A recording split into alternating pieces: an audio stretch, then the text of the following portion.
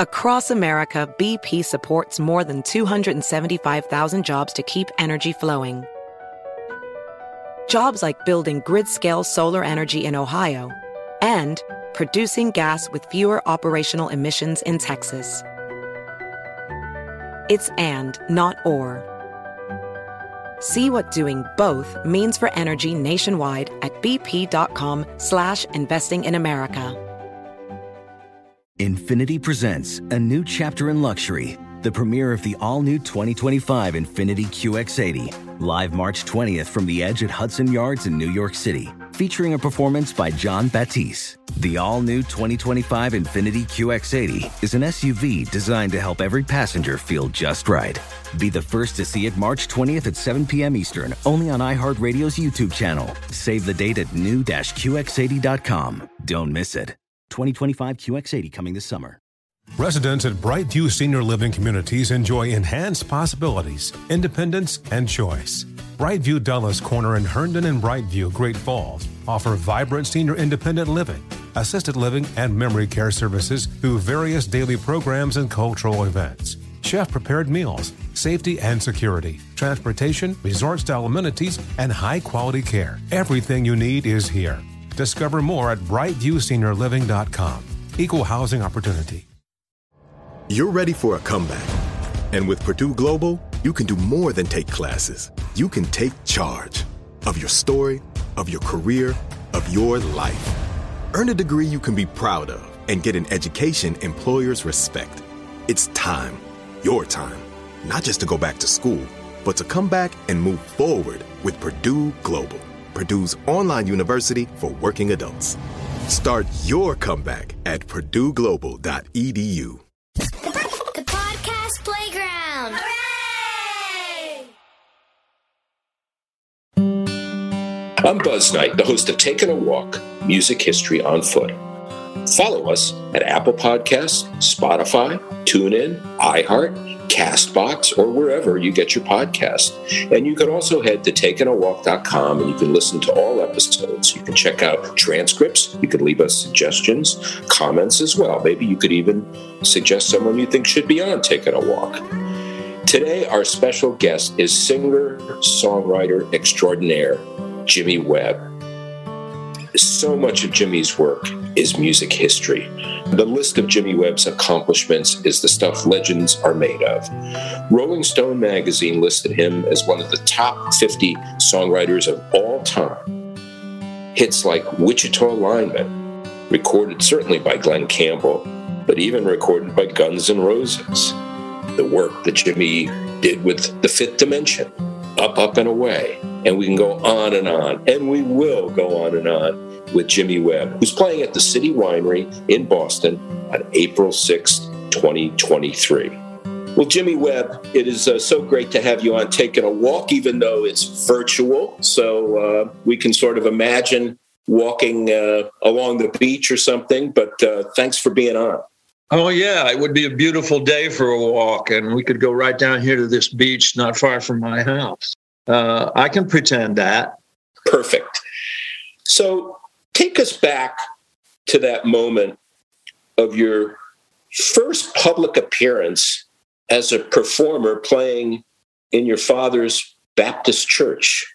Oh, my goodness. Well, my mother had given me piano lessons since age 6, and her goal for me, her dream really was for me to be the pianist at the First Baptist Church in El Dorado, Oklahoma, where my father was a Baptist minister, full-on Southern Baptist, ordained minister. And I think I finally, after a lot of cajoling and a lot of push and pull between mother and son, I finally made it to the church piano bench.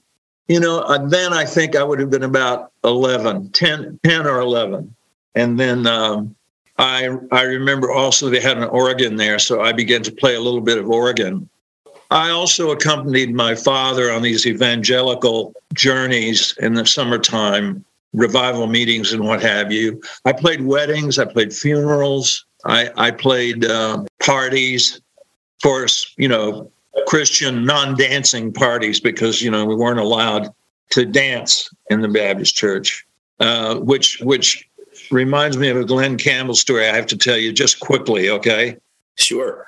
He said to me one time, he said, Jimmy, he said, do you know why Baptists don't make love standing up? And I said, no, Glenn, I don't. He said, it's because they're afraid people will think they're dancing. So dancing was a real big no-no, and a theme that, a thread we could follow, because I was never comfortable with confining myself to church music. So you discovered songwriting really as a teenager, is that correct? I wrote a song called Someone Else when I was 12 years old, and we had moved it to Oklahoma City. It was a very disturbing time in my life because I had an agrarian childhood. I was always on the farm, always around animals, working in the fields. I mean, we did hard manual labor. We weren't slaves, but in a way we were, because my grandfather was very stern. And I remember my first cotton picking adventure. My grandma made me a sack when I was 8 years old. I was picking cotton. So I would sneak out when I was 12, 13, 14. I would go to the sock hop at school, where I was definitely not supposed to be, okay? I wrote a song called It's Someone Else, and believe it or not, it took some 25 years later, Artie Garfunkel recorded that song that I wrote when I was 12 years old. So I had a grip on it from a very early age. I sort of knew what the mechanics of songwriting were about, just instinctively. And I had a great teacher in Oklahoma City named Susan Goddard, who really helped me work out improvisational stuff, which is what jazz musicians do all the time. They just improvise, and in a way, improvisation is the bridge to creativity. That's a tool that you use to create your own melodies and your own chord patterns. So you took off to LA, and your first job was transcribing other people's songs, right? Well, people say, "Oh, can you write music?" And I always say, "Well, if you can read music, you can write music." I mean, that's the end of that argument. I mean, once I realized that I could pick up $5 or $10, to sit down and transcribe, that is to listen to someone else's song and write it down in musical language, which I was, was like falling off a log for me at that point. I was 16, 17 years old. My ears have always been my guide. And so I was using my ears to make not a lot of money, but to get by. And I was on my own. I had no visual means of support. I was outside my family. And if someone asked me what I was doing, or what's your work, or what's your life, have you got a job or something, I said, yeah, I'm a professional songwriter. I can't explain to you why I thought of myself that way. I just knew that's what I wanted to do. And I was doing it. I was writing songs every day. So then this little song, By the Time I Get to Phoenix, pops out of your head. And that really opened a few doors in your career, didn't it? Well, by the time I get to Phoenix, I wrote my first real gig in L.A. I was a contract writer at Motown Records, and actually their publishing arm is called Joe Bett. So I was signed to Joe Bett, and they used to pay me on a piecemeal basis. I would bring in a song, and if they liked it, they would give me $50. It was during that period that I wrote By the Time I Get to Phoenix. I actually wrote it for Paul Peterson, who you may recall was on the Donna Reed show. He was a Motown artist, and I was the only white writer in the office. And so the white, I don't want to get off in a cultural thing here, and this is not cultural at all. They were so wonderful to me, Motown, and without Motown, you and I wouldn't be having this conversation. They were just so fantastic to me. But I would get all the crossovers. I would get to put it plainly, they would have me write for all the white artists. There were Tony Martin they had signed, who used to be a huge musical star with MGM. Tony Martin I wrote for, and Paul Peterson I wrote By the Time I Get to Phoenix for, and he didn't like it. And so it ended up on the shelf somewhere. Now, because this is a pretty good story, you cut to about 2 years later, and I'm leaving Motown, and I'm going over to Johnny Rivers Music. And when I left Motown, they said, oh, all these songs, you can have all these songs back because we're never going to cut them. We don't think that they're appropriate for Motown. And it was a wonderful thing for them to do. They let me walk with my publishing. And one of the songs they gave me was By the Time I Get to Phoenix. Another one was Up, Up and Away. And another one was Didn't We, which, is almost considered to be a great American songbook number. So they gave me a whole bunch of hit songs, and I went over to Johnny Rivers Music, and that's where I met the Fifth Dimension and sort of became their pianist, but kind of their musical director. And of course, eventually they cut Up, Up and Away. Well, all those songs that Motown gave me, they were all hits. Every single one of them, And I had written them at a very young age, I was in a very, very fertile period. I'd write maybe 2 or 3 songs a week, just without even trying. I wish I could do that now, but I can't.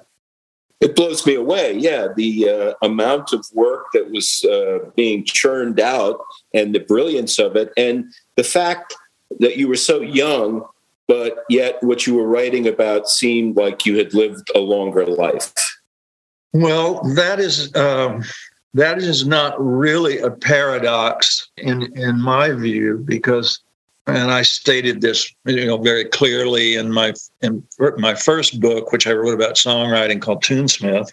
It's my belief that when you're in your teens and early 20s, that's when you're like unexposed film. You're like completely blank canvas that has not been utilized at all, and particularly your emotional reactions, they're all fresh. I mean, you're never going to be as in love at 35 or 40 years of age as you were at 17. I mean, love is like this huge, it preempts everything in your life. I go back and I read my lyrics then, and they're all about how I would rather die. I would rather die than lose this, I'm even embarrassed. Some of those lyrics really embarrass me to death because I was so absolutely, gobsmacked by one or two girls in particular that I wrote a lot of songs for. Romance was a great vehicle for me, and it provided me with a lot of raw material because I wasn't very successful at it. Do you remember the first time you heard one of your songs on the radio? Yes, I do. I remember one day I didn't know that Johnny Rivers, who I owe a great deal to, he was my boss at Soul City at Johnny Rivers Music. And he was an old friend of Glenn Campbell's. They had made a record called The Long Black Veil at Mercury Records some years before. And Johnny had said, this guy, he ought to be a star because he can play, he can sing, he can do everything. I heard Glenn one time play Bonaparte's Retreat through his nose, okay? So he really was a talented guy. And so Johnny had recorded By the Time I Get to Phoenix, and he had Glenn come over, and he played it for him, and he said, I haven't put this out as a single. Do you and Al, speaking of Al DeLore, do you guys want to put this out? They were both sitting there, and they both said, I don't get it. Why are you giving us this song? This is probably a hit. And he said, it's a great line. He said, well, guys, he said, you can only have one number one record at a time. And at the time, he had a number one record with a song he had written called Poor Side of Town, which I still think is one of the best songs I ever heard. So he was an inspiration to me, and he was a conduit to Glenn. Now, one day I'm driving down Santa Ana Freeway, and the radio comes on. I knew nothing about any of this. I didn't know anything about Glenn Campbell except that I had, since age 14, since I heard his first record, I said, I want to write songs for that guy. So I always in the back of my mind was, one of these days I'm going to get a song with Glenn Campbell. So now I'm driving down the road, and all of a sudden I hear Glenn Campbell singing by the time he gets to Phoenix, which was kind of an epiphany that almost caused like an 80-car smash up, because I was trying to get off of the road and park my car and control myself, because the first time that happens to you, it's indelible. It's this wild moment when literally all your dreams come true. And it's a very prosaic afternoon. You're driving an old Volkswagen and you're going down to Newport Beach to see some fraternity boys and drink some beer. And all of a sudden there's your song on the radio, and it seems unreal. It seems like you're outside your body watching yourself listening to your song on the radio. That's the only way I can describe it. And I felt the same way when I heard Mr. Sinatra sing one of my songs on the radio. I heard that voice singing my song, and luckily I was on a back road that day, and I just pulled over and I listened to this wonderful Don Costa arrangement. And I thought, what a lucky, lucky guy I am. All those prayers out in the middle of the field, out in the middle of the cotton patch, praying, that one day I would be able to have my music sung by real recording artists. It all became real. I can't explain how that feels. Even as I'm sitting here today, it was such a powerful fantasy. And to actually watch it come true when I was 18, 19 years old, and Artie Garfunkel was recording one of my songs, and Tony Bennett, Barbara Streisand cut a song of mine called Little Tin Soldier, which was a very, very early war protest song. And to hear these voices that I had known all my life chiming in with my lyrics, I think that words fail me, and that's a very unusual thing for me to say, because I am but I can't quite get that one into words. It's a transcendent feeling. And I hope this doesn't sound egotistical, but when you hear those voices, that caliber of artists, when you hear those people singing your songs, somewhere deep down inside there's a little, self-satisfied corner of your soul, no matter how modest you may be or think you are. There's a part of you that says, now I'm a part of history. This is history forever, For sure. It's hard to explain. It's complicated, but wonderful. So on this podcast, we had many months ago, a gentleman by the name of Bill Payne from this band called Little Feat. Yes. And he told me that due to the connection with Fred Tackett, that the first paying gig that Little Feat ever did was a birthday party of yours. Is that correct? Yeah, it was my 30th birthday party, and they set up in my front yard. And I was, Freddie's like a brother to me, our Arkansas boy that I heard playing in a nightclub one night, and brought him home with me, and said, "You're with me now." But he had struck up like a really good friendship with Lowell George, and I got to know Lowell, and I'm fascinated by his writing. I love other writers.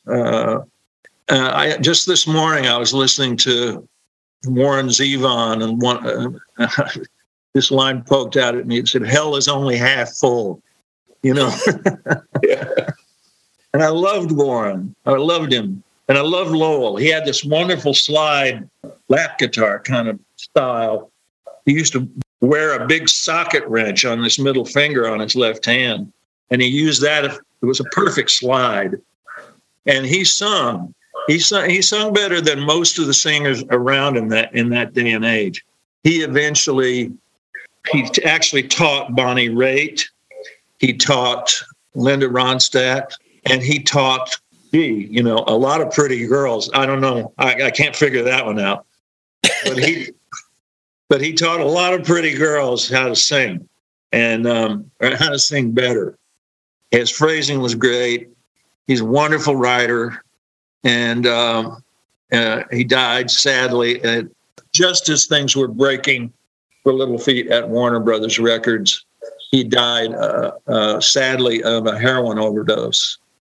I love that band. And my favorite album is Dixie Chicken. I don't know whether you've heard that one, but I have.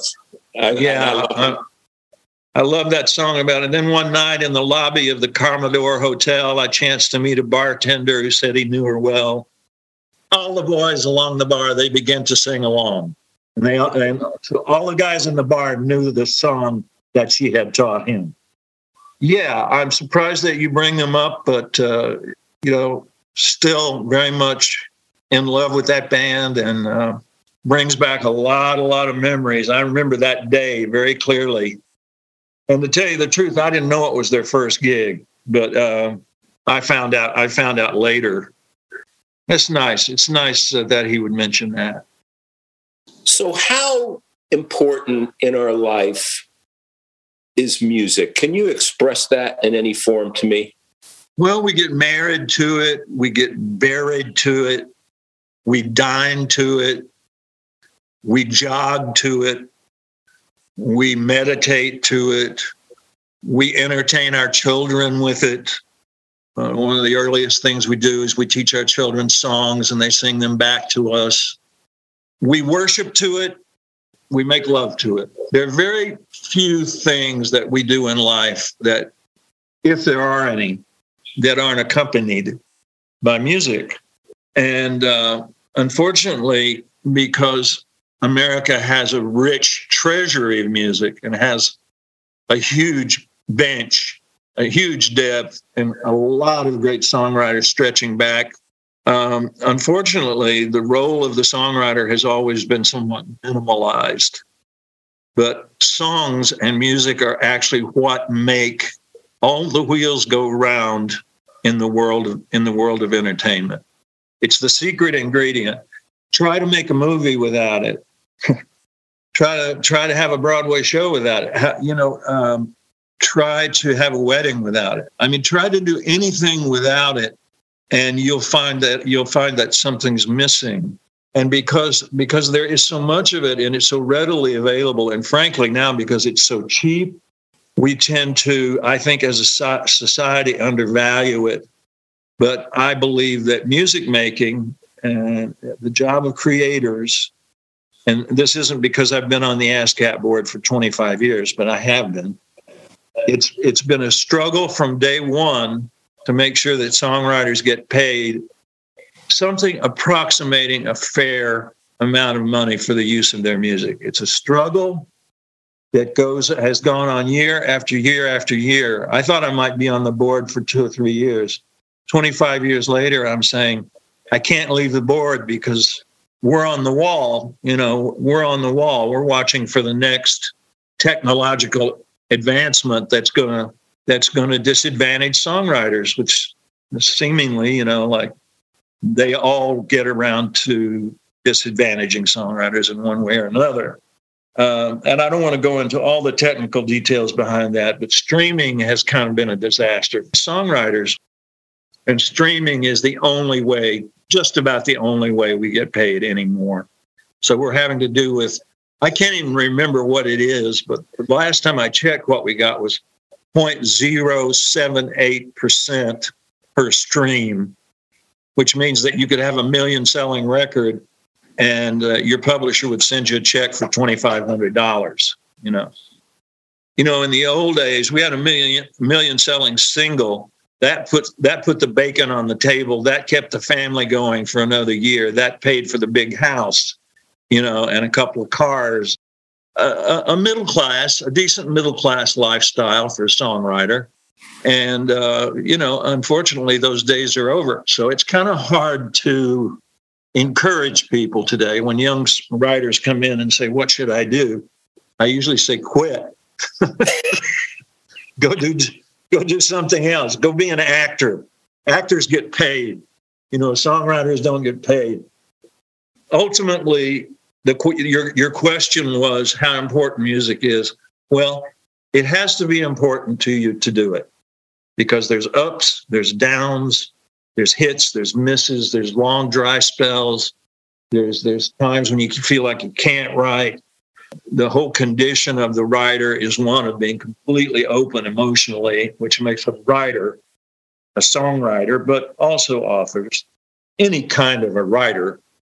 It makes them vulnerable to so many emotional problems that I can't even describe it. But all those sad songs that break your heart, they were written by people whose hearts were breaking. So, yeah, I think it's important. I think it's a calling. I think it'll come back. I think right now that songwriting is in trouble because of rap. Rap is preempting, is sucking up a tremendous amount of the oxygen in the room without contributing a whole lot to songwriting per se. And I'm not knocking, I don't want anybody writing you letters and saying, I'm a racist or anything like that. Remember, my first job was at Motown, but I learned to write songs at Motown. And I am worried about songs. I think that we have to take care of songs as an art form.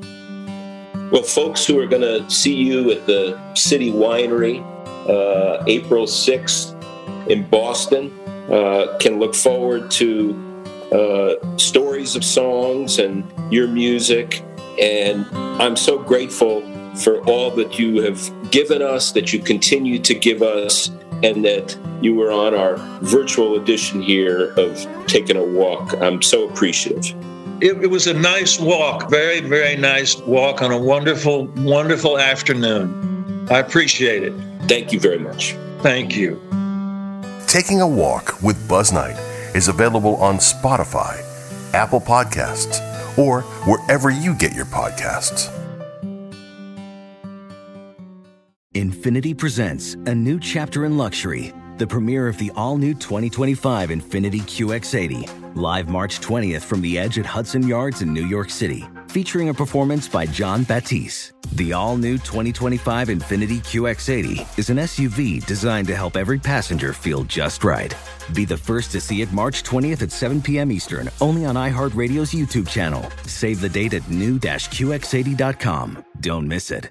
2025 QX80 coming this summer. Does money stress you out? Let Facet flip your financial chaos into clarity. Finding Facet immediately put us at ease. Facet's innovative approach to financial planning ensures your money works as hard as you do, enabling members to experience the joys of having your finances in order. And that makes us Facet for life now, I guess. Visit Facet.com, FACET.com to learn more. This ad is sponsored by Facet. Facet Wealth is an SEC registered investment advisor. This is not an offer to buy or sell securities, nor is it investment, legal, or tax advice. These testimonials are from current Facet members who are not compensated. All opinions are their own and not a guarantee of a similar outcome. Residents at Brightview Senior Living Communities enjoy enhanced possibilities, independence, and choice. Brightview Dulles Corner in Herndon and Brightview, Great Falls, offer vibrant senior independent living, assisted living, and memory care services through various daily programs and cultural events. Chef-prepared meals, safety and security, transportation, resort-style amenities, and high-quality care. Everything you need is here. Discover more at brightviewseniorliving.com. Equal housing opportunity. With the best all-inclusive vacation deals to Mexico and the Caribbean, booking your getaway with Cheap Caribbean Vacations means you have more freedom to do your deal. Whether you want to enjoy snorkeling, endless margaritas, and more, or simply soak up the sun and sand in a tropical paradise, Cheap Caribbean Vacations has your deal for that. Plan and book the exact getaway you want at exactly the right price for you by using our exclusive budget Beach Finder, or find a featured all-inclusive package to Iberostar Hotels and Resorts and do your deal at cheapcaribbean.com.